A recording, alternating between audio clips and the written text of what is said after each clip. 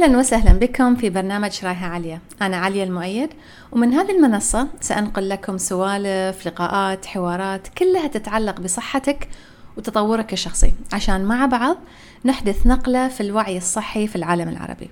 طبعا ما في داعي أذكركم أن المعلومات اللي تسمعونها هني لا تغني عن استشارة صحية مع مختص، لأنها للتثقيف العام فقط وليس للتشخيص أو العلاج. وفي النهاية هذه كان رأيي والقرار قراركم. أهلا وسهلا فيكم متابعينا، حلقة جديدة من برنامج رايحة عليا. اليوم معاي دكتور عبد الله الحسامي، طبيب سرطان. انتقل حاليا مؤخرا لعلاج السرطان بالطب البديل في تايلاند، في مصحة تايلاند.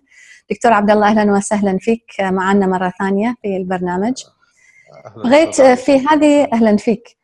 بغيت في هذه الحلقة نتكلم عن العلاجات المناعية اللي دائما يتكلمون عنها، يلجأ لها الطبيب الطب البديل، وعارفة أن أنت عندك خبرة عميقة في هذا الموضوع، فأعطينا فكرة عنها في البداية، فكرة شاملة عن هذه العلاجات، وبعدين اختار أنت منها شيئين تدخل في تعمق فيه شوي. أوكي. زي ما مثلا تحدثنا في الحلقة السابقة، تمام، إنه دائما الجهاز المناعي هو الشيء الرئيسي في علاجات الكانسر، تمام.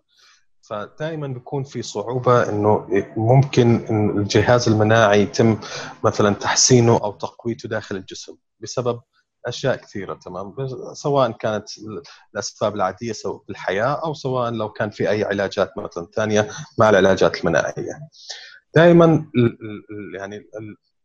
الشيء الرئيسي في العلاج اللي هو إنه دائما نقوي خلايا مناعية، تمام، عامة، بحيث أنها تحارب أو الجسم يبدأ يكون في نشاط مناعي، في ذكاء مناعي، خلينا نقول، بحيث أنه ممكن أنها تحدد مكان الكانسر أو الخلايا السرطانية، تمام، وتبدأ بالقضاء عليها أو تصحيحها. خلينا أنا دائما هذا الشيء بشرحه للمرضى، تمام، اللي بيجوني على المركز، إنه دائما بيحصل داخل الجسم معركة ما بين الخلايا السرطانية والخلايا المناعية، تمام. الخلايا السرطانية طبعا الخلايا المناعية حتى لو كانت ضعيفة ممكن أنها تقتل جزء بسيط من الخلايا السرطانية، بس دائما ليش في عدم تكافؤ؟ لأنه الخلايا السرطانية خلايا سريعة جدا، تتكاثر بسرعة، فممكن في أنواع من السرطان الخلايا ممكن تتكاثر كل 48 ساعة، تمام. فكل يومين في إنتاج جديد للخلايا السرطانية. الخلايا المناعية كل نوع من أنواع الخلايا ليه فترة محددة، تمام، أو مدة محددة إنه يتكاثر فيها، أو خلينا نقول لي السايكل أو دورة الخلية المناعية، تمام، من الإنتاج إلى أن تموت وينشأ في خلايا جديدة، تمام. فدائما بيحصل عدم تكافؤ. ممكن إنه نقضي مثلا على 1,000,000 خلية سرطانية و1,000,000 خلية مناعية. المليون ممكن خلال يومين أو خلال 48 ساعة يحصل في تكاثر، أما الخلايا المناعية ممكن من أسابيع لأشهر بحيث أنه تتكون مرة ثانية. فدائما بيحصل هذا عدم التكافؤ. العلاجات المناعية ممكن كمان في علاجات مناعية في الطب الحديث، في علاجات مناعية بالطب البديل.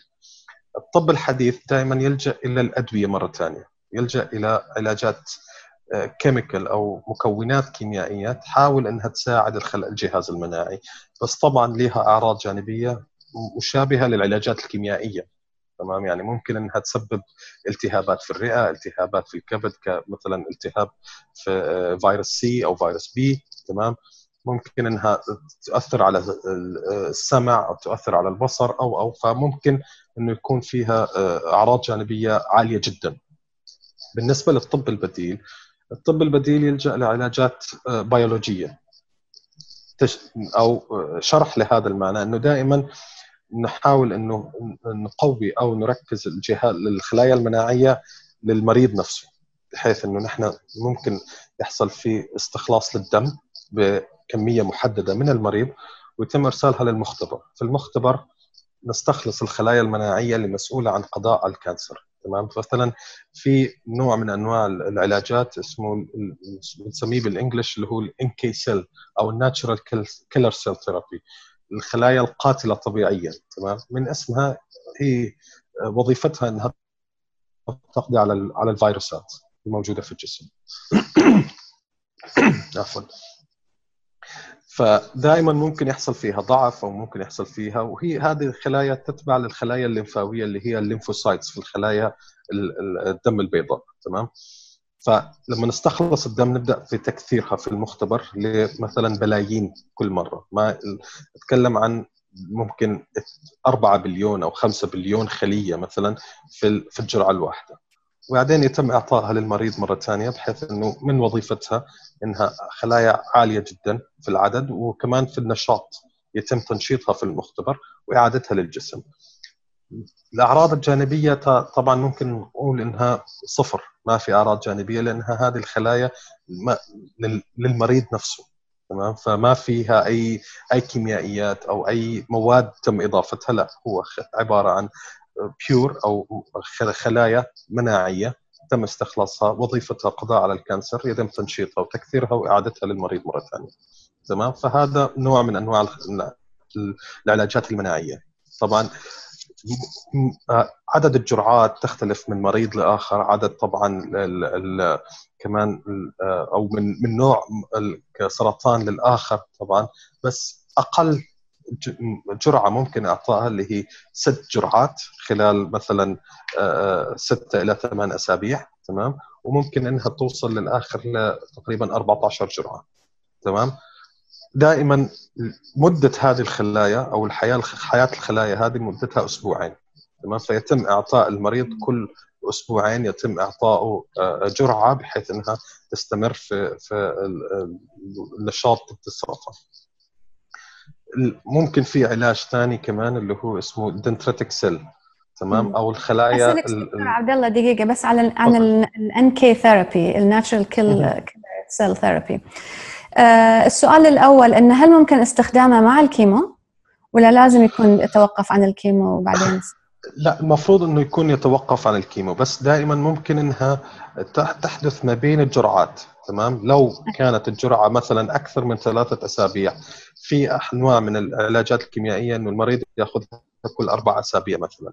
تمام. فممكن تستخدم مع الكيموثيرابي، بس يفضل انه دائما تكون قبل الكيمو او بعد الكيمو.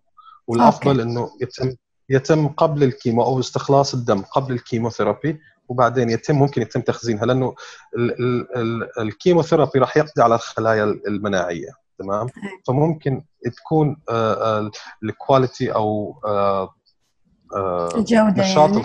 بالضبط جوده الدم وجوده الخلايا المناعيه ممكن تكون اضعف بعد الكيموثيرابي. فيفضل دائما انه نستخلص الدم قبل الكيموثيرابي، وممكن نعملها ما بين الجرعات، ما بين جلسات الكيماوي، او لما المريض ينتهي من الكيماوي ممكن انه نرجع نعملها مره ثانيه. اوكي. والسؤال الثاني بخصوص نفس العلاج، هل تلجأ له في البدايه؟ مثلا خلينا نقول ياك مريض سرطان، انت عندك مجموعه كبيره من العلاجات الطبيعيه تستخدمها في الطب البديل، عندك الفيتامين سي، عندك العلاج بالحراره، علاج كذا كذا. متى تلجأ للان كي ثيرابي اللي هو الناتشرال كيلر سيل ثيرابي؟ وهل تلجأ له في البدايه؟ يعني عارفه انه هو جدا فعال، او من اللي سمعته وقرأته انه جدا فعال، فهل يعتمد على السرطان او مستوى السرطان؟ فكيف شلون تقرر؟ طبعا بالضبط. يعني انا يعني ما عندي علاجات ستاندرد مثلا انه جميع المرضى السرطان الثدي ياخذون نفس العلاج. لا، دائما الخطه العلاجيه تبني على حاله المريض، على نوع او حاله الكانسر حتى في اي مرحله، والكلام هذا دائما. يعني مثلا المرضى اللي تم او دخلوا في علاجات كيميائيه وعلاجات اشعاعيه وحتى مثلا هرمونيه مثلا في سرطان الثدي. تمام. هذول خلاص يعني الكيماوي والعلاجات الكيميائيه ما فيها استفاده. الكانسر او السرطان صار عنده مناعه ضد الكيموثيرابي، فممكن التجميع ما بين الانكي سيل ثيرابي او الناتشرال كيلر سيل مع علاجات مناعيه ثانيه يكون في افاده اكثر. تمام. في ممكن لو كانسر مثلا النمو، تمام، او درجه النمو فيه سريعه جدا. تمام. فنحتاج شيء يكون سريع كمان. مثلا في علاج مناعي ثاني اللي هو الدنتريتك سيل. تمام. يعتبر من العلاجات البطيئه، العلاجات المناعيه البطيئه. تمام. ليست سريعه مثل الانكي سيل ثيرابي. تمام. فممكن في هذه الحاله نستخدم الانكي سيل ثيرابي من غير الدنتريتك أو من غير العلاجات المناعية دائما تختلف من حالة للأخرى اعتمادا على حالة المريض وعلى حالة الكانسر أو في أي مرحلة الكانسر موجود. وكيف تقارن الفعالية مالت الNK سيل مقارنة بالدندريتك سيل؟ تمام. لا يعني ما في مقارنة لأنه الاثنين وظائفهم مختلفة شوي. تمام. فدائما التجميع ما بين الاثنين في معظم الحالات اللي تسمح النتائج بتكون أعلى. تمام. الدنتريتك سيل هي عبارة عن خلينا نقول زي وسيط ما بين الخلايا القاتلة اللي هي الNK سيل وخلايا السرطان.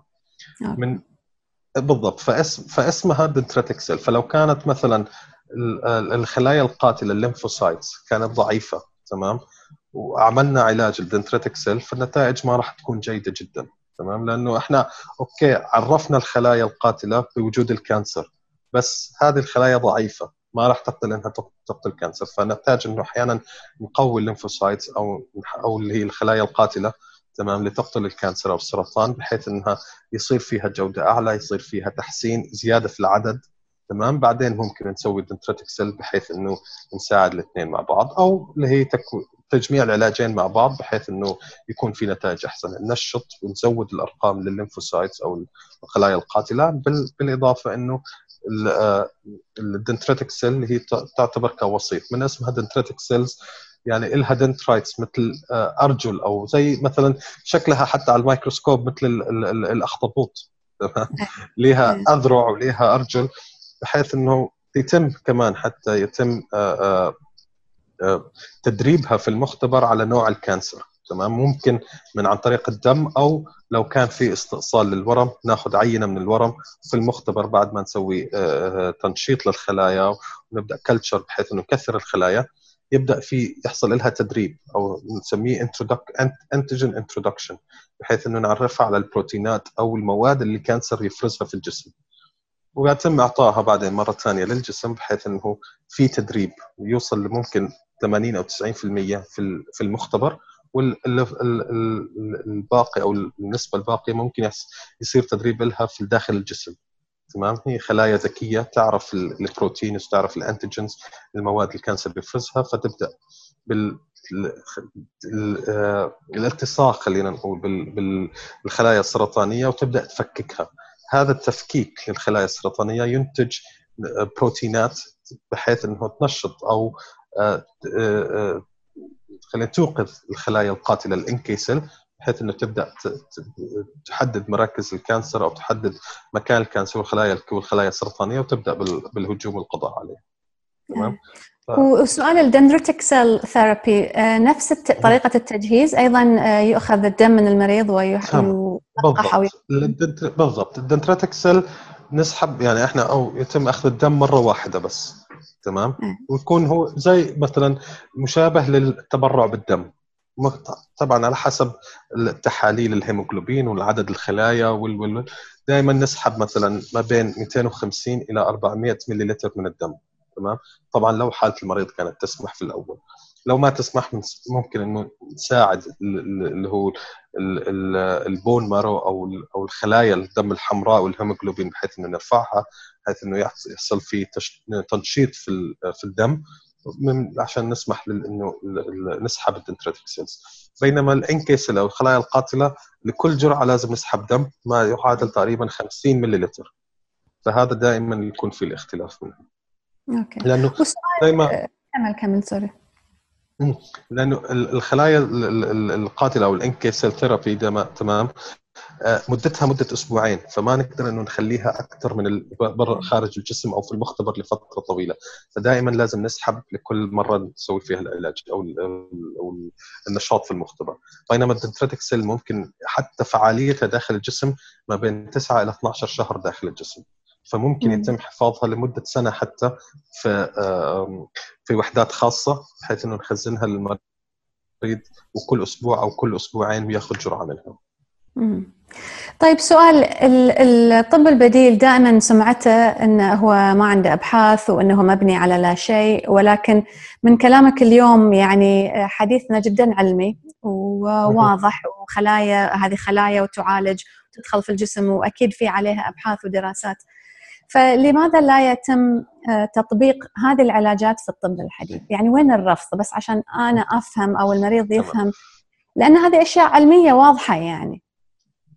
أكيد طبعا، لأنه زي يعني ممكن لما قلنا في الحلقة الماضية تمام إنه العلاجات المناعية أو الجهاز المناعي يعتبر علاج بطيء.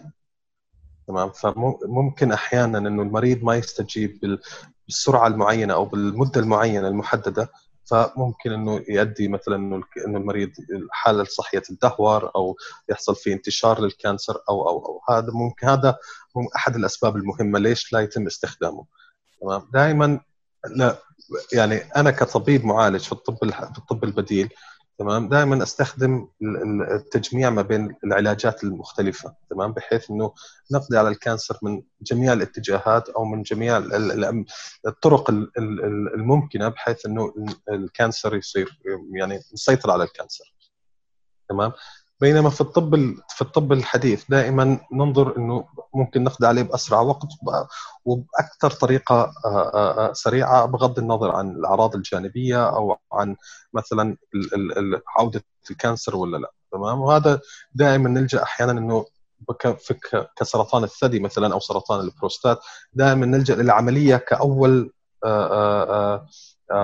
كاول علاج. تمام، حتى لو كانت مثلا صغيره او كان ممكن انه بما إن لو كانت بنت صغيره في العمر مثلا في العشرينات او في الثلاثينات. تمام، احيانا الحاله النفسيه للمريضه في عمر صغير تمام بعد العمليه بيكون أسوأ من الكانسر نفسه.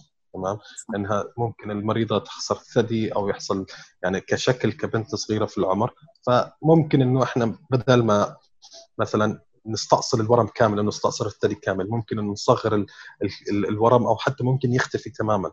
تمام، في العلاج. بس ممكن اني انا جتني حالات كثيره كان الورم في الثدي ما بين 4 سنتيمتر تقريبا او 5 سنتيمتر. فالطب البديل او الطب الحديث تمام دائما عمليه كيماوي وبعدين اشعه راديوثيرابي بعدها، ولو كانت مستجابات الهرمون او الهرمونات عندها ايجابيه مده من 5 ل 10 سنوات علاجات هرمونيه. فده انا يعني ساعدت كثير مرضى في هذا الحاله بحيث انه اصغر الكانسر لمثلا 1 سنتيمتر او 1.5 سنتيمتر، يتم استئصال الورم بس. تمام، الثدي يفضل زي ما هو. طبعا بعدها نلجا للعلاجات الوقائيه بحيث انه نساعد الجهاز المناعي ونساعد انه الكانسر او السرطان ما يرجع مره ثانيه. تمام، هذه ممكن من الاشياء اللي ممكن انه احنا نساعد فيها. وطبعا نرجع للسؤال انه ليش لا يتم استخدامها في الطب الحديث. اولا السرعه، ثانيا دائما التحكم في العلاجات من هيئه الدواء والاغذيه او من كمان حتى من شركات الادويه. تمام، هذا شيء. طبعا كعلم في الجامعات او كعلم تم تدريسه. تمام، لا يتم تدريس الطب الحديث في كليه الطب مثلا في اي دوله في العالم. الطب البديل سواء كان الطب البديل، فطبعا سواء كانت متقدمه او غير متقدمه. تمام، دائما جراحه كيماوي او اشعه. هذه الفكره والايمان طبعا او الثقه في هذا العلاج هي دائما اللي تعطي الفرصه انه ممكن فعلا نساعد وممكن. بس في طبعا مختبرات، في ناس تبحث، في ناس وبدات ممكن شوي يعني هلا بدات في العلاج اللي هو اسمه تي كارت سيل. تمام، علاجات مناعيه بيولوجيه تقريبا مشابهه جدا اللي هي الانكي ثيرابي. تمام، الانكي سيل ثيرابي، خلايا مناعيه يتم اعطائها للجسم، وظيفتها انها تبدا تقتل الكانسر او تقضي على الكانسر او السرطان.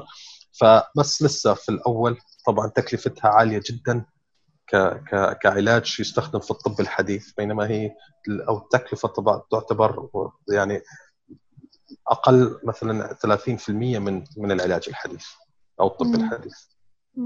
يعني اليوم تسمع، أنا بنفسي شايفة حالات سرطان الثدي كمثال حتى في ستيج 1 يعني في المستوى الأول ويتم الاستئصال مباشرة يعني، فلا يتم الحديث عن وقاية أو كيف يتراجع السرطان لأنه ممكن أنه يتراجع يعني. فشنو هي العلاجات الأخرى اللي تستخدمها أنت مع هذه العلاجات اللي تكلمنا عنها يعني؟ بس مررنا عليها مرور سريع، بس ودي أن نتكلم عنها بتفاصيل أكثر في حلقات ثانية إن شاء الله. بالضبط. يعني ممكن في العلاجات بالأعشاب أو الهيربال ثيرابي.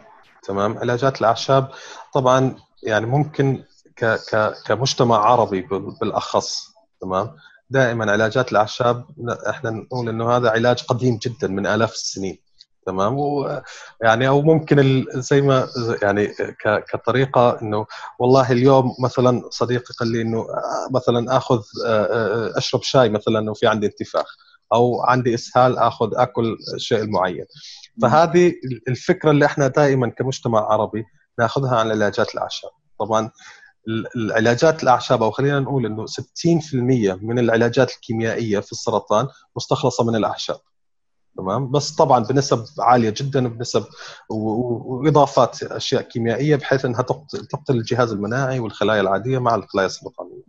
بس العلاج الاعشاب دائما في جرعات معينه، في نسب معينه، حتى يعني طريقه اخذها تختلف. ما هي مثلا ليست انه نحن ناخذ العشبه زي ما هي وناكلها مثلا او نشربها، لا، يتم استخلاص الماده الفعاله في الاعشاب. تمام. بنسبه معينه بحيث انها تساعد الجهاز المناعي وتقضي على الكانسر.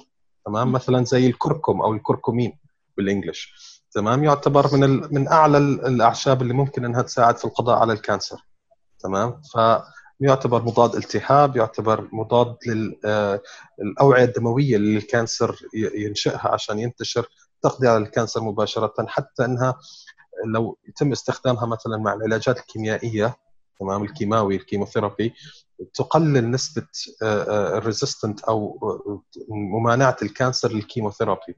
تمام. ففي ابحاث عاليه جدا، في آلاف الأبحاث عن الكركمين أو الأعشاب بصفة عامة للكانسر، أو حتى كعلاج موازي للعلاج الحديث أو الطب الحديث. فأنت تتكلم عن طبعا الكركم بالوريد، يعني نوع بالضبط. مخصص الكركم عن طريق الوريد. إيه. بالضبط. يعني أنا مؤخرا جربت علاج الكركم، سويت منه مرتين، وعرضت كتبت عنه في السوشيال ميديا يعني. فكثير ناس قالوا لي أوه لا هذه علاج غالي أولا، هم يعني الرفض اللي صار، وثانيا ليش بس ما آكل كركم أو أشرب شاي كركم تمام. أحسن لي من ما أحط شيء بالوريد ممكن يكون خطر عليه. أكيد. فكيف نقارن علاج الكركم بالوريد؟ طبعا عارفة أنه هو نوع مركز ومحدد لهذه للعلاج. تمام. كيف بالضبط. نقارنه بأكل الكركم أو بشرب الكركم؟ أكيد. طبعا الاستفادة كعلاج بالوريد أو كعلاج أو عن طريق الأكل مثلا أو الطبخ، لو وصلنا لنفس النسبة اللي المحددة للقضاء على الكانسر تعتبر واحدة. بس امتصاص الكركم، تمام، من الجسم ضعيف جدا. لو مثلا انا ممكن اعطي الوصفه حتى، تمام، عن طريق الكركم، انه لو في مريض او اي احد ممكن انه يبدا بالكركم عن طريق الفم. الكركم او الباودر او اللي هي الاعشاب نفسها، العشبه نفسها اللي لونها اصفر، تمام، تحتاج يكون معها زيوت. هذا رقم واحد. مثلا زي زيت القطن او زيت الزيتون او زيت حبه البركه او زيوت. تحتاج كمان معها يكون في فلفل أسود، لأنه هدول الاثنين يساعدوا على امتصاصها من الأمعاء. نسبة امتصاص الكركمين في الأمعاء ضعيفة جدا. نحتاج أنه ناخذ تقريبا ما بين 5000 إلى 10000 ملي جرام يوميا، بحيث أنه نوصل لنسبة الشفاء أو نسبة القضاء على الكانسر. أنه ممكن الكركمين يبدأ معالجة الكانسر.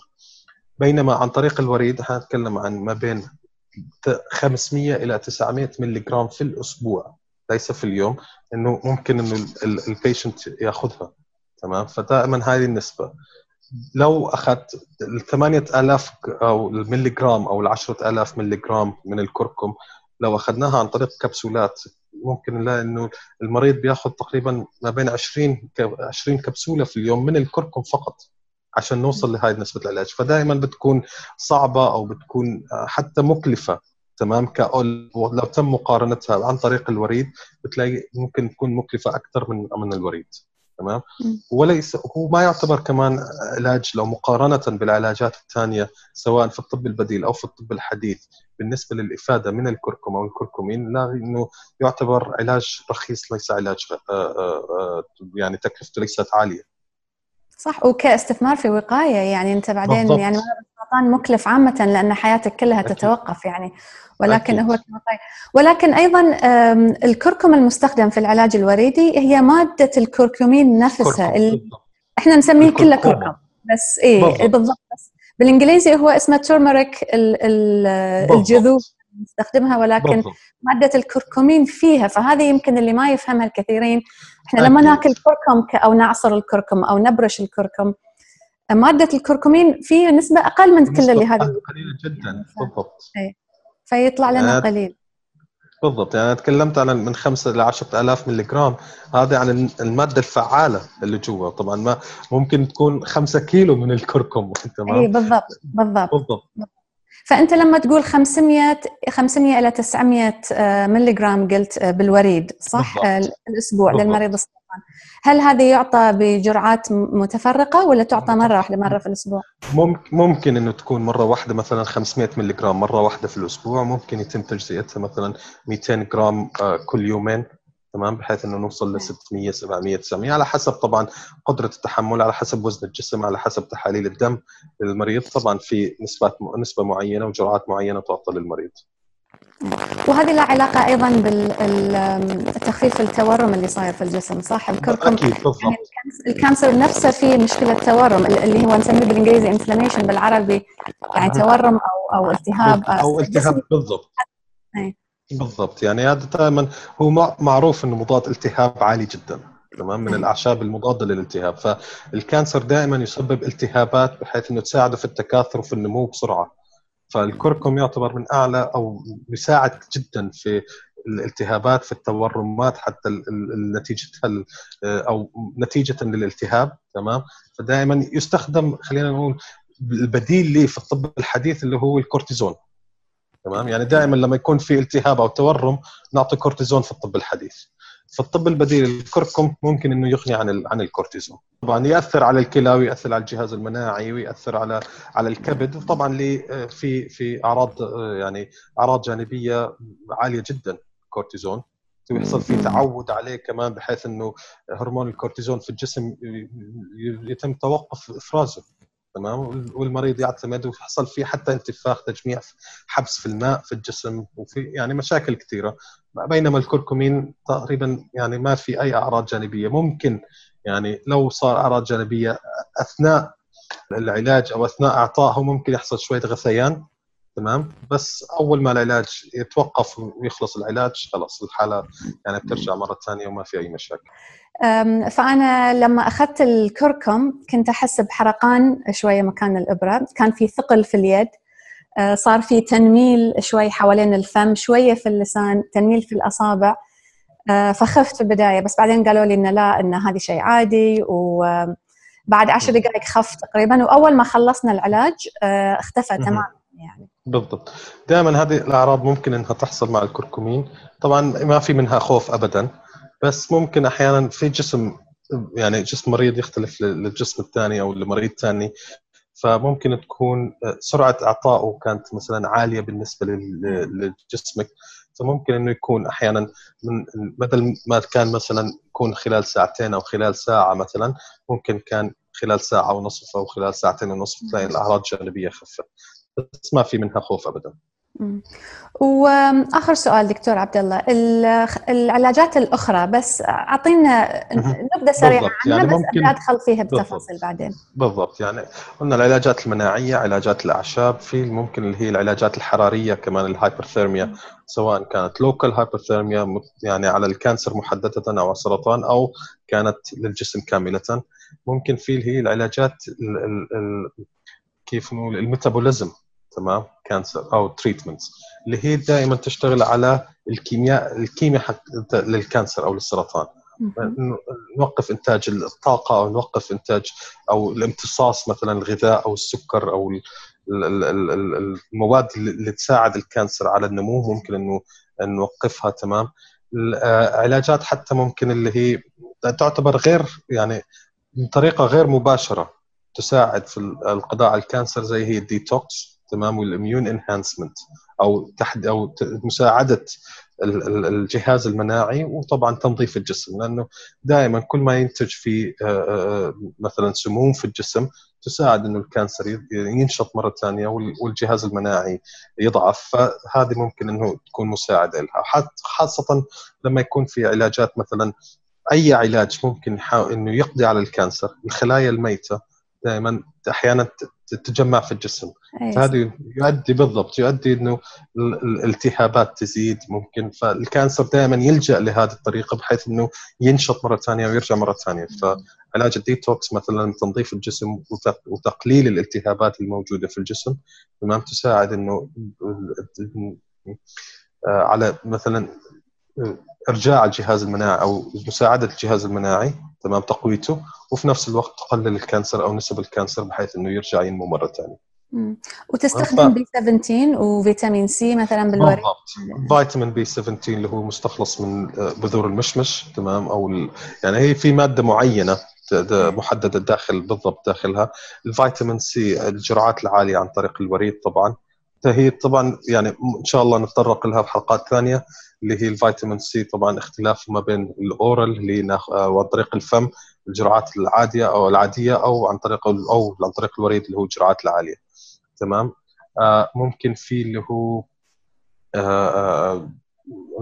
في شيء اسمه الارتيميسينين او الارتيسونيت، تمام. هذا يعتبر كان علاج للملاريا من اكثر من 100 سنه، تمام. بس لا، في شيء مشترك ما بين الملاريا والكانسر عن طريق الحديد او نسبه الحديد الموجوده في الدم، وهذا هو يعتبر علاج طبيعي مستخلص من نبته صينيه، تمام، اسمها المورمود او اسمها بالعربي والله ما اعرف، انا ترجمه الاعشاب صعبه جدا بالعربي لان اساميها مختلفه تماما بعض الاحيان. بالضبط، اسمائها مختلفه. فهذا يعني يعتبر من الاعشاب الصينيه من قديم الزمان، وكانت تستخدم كاول علاج للملاريا، تمام. فطبعا في دراسات وفي اشياء كثيره اللي هي طبعا لا في التجميع ما بين الكانسر والملاريا. فهذا من انواع ممكن العلاجات اللي ممكن نستخدمها، اللي احنا بنسميها احيانا علاجات بيولوجيه، تمام، او علاجات حتى اوف ليبل، او يعني اللي هي علاجات تم انشائها لامراض ثانيه بس في لها افكت او في لها نتيجه على الكانسر، بحيث انها تقضي على الكانسر او بتساعد الجهاز المناعي. فدائما في مقوله يعني انا بحب اقولها دائما عن الكانسر بالانجلش: there's no one answer for cancer، تمام. ليس هناك إجابة واحدة للقضاء على الكانسر. فدائما لازم يكون في تجميع ما بين العلاجات، سواء كانت على الجهاز المناعي أو عن طريق القضاء على الكانسر مباشرة، بحيث إنه يعني ما نأثر على الجهاز المناعي ونأثر على الوظائف الجسم، ونحاول إنه نقضي على الكانسر بأكثر طريقة ممكنة مساعدة للجهاز المناعي. صح، وصح كلامك، يعني لأن الخلايا السرطانية أيضا خلايا ذكية جدا، يعني فعشان تقضي عليها لازم تروح لها من نواحي مختلفة عشان تستطيع أن تقضي عليها. حتى التغذية يعني يعتبر نوع من أنواع العلاج، صح. بحيث أنه اتباع نظام غذائي معين، اتباع الأشياء محددة في الغذاء، هذا طبعا تساعد كثيرا في العلاج. وهذه من المواضيع اللي بتكلم معك عنها في حلقات مقبلة، طريقتك في الغذاء، لأن طريقتك في العلاج لا تحتصر فقط على العلاجات اللي تكلمنا عنها، ولكن أيضا الغذاء، ونتكلم إن شاء الله عن العلاجات الأخرى أيضا في حلقات مقبلة. شكرا دكتور عبد الله. شكرا لكم متابعينا أيضا على متابعتكم لهذه الحلقة. حطوا لنا أسئلتكم للدكتور عبد الله في التعليق، إن شاء الله نقدر نقراها كلها ونتعمق في بعضها في حلقات مقبلة. شكرا لكم.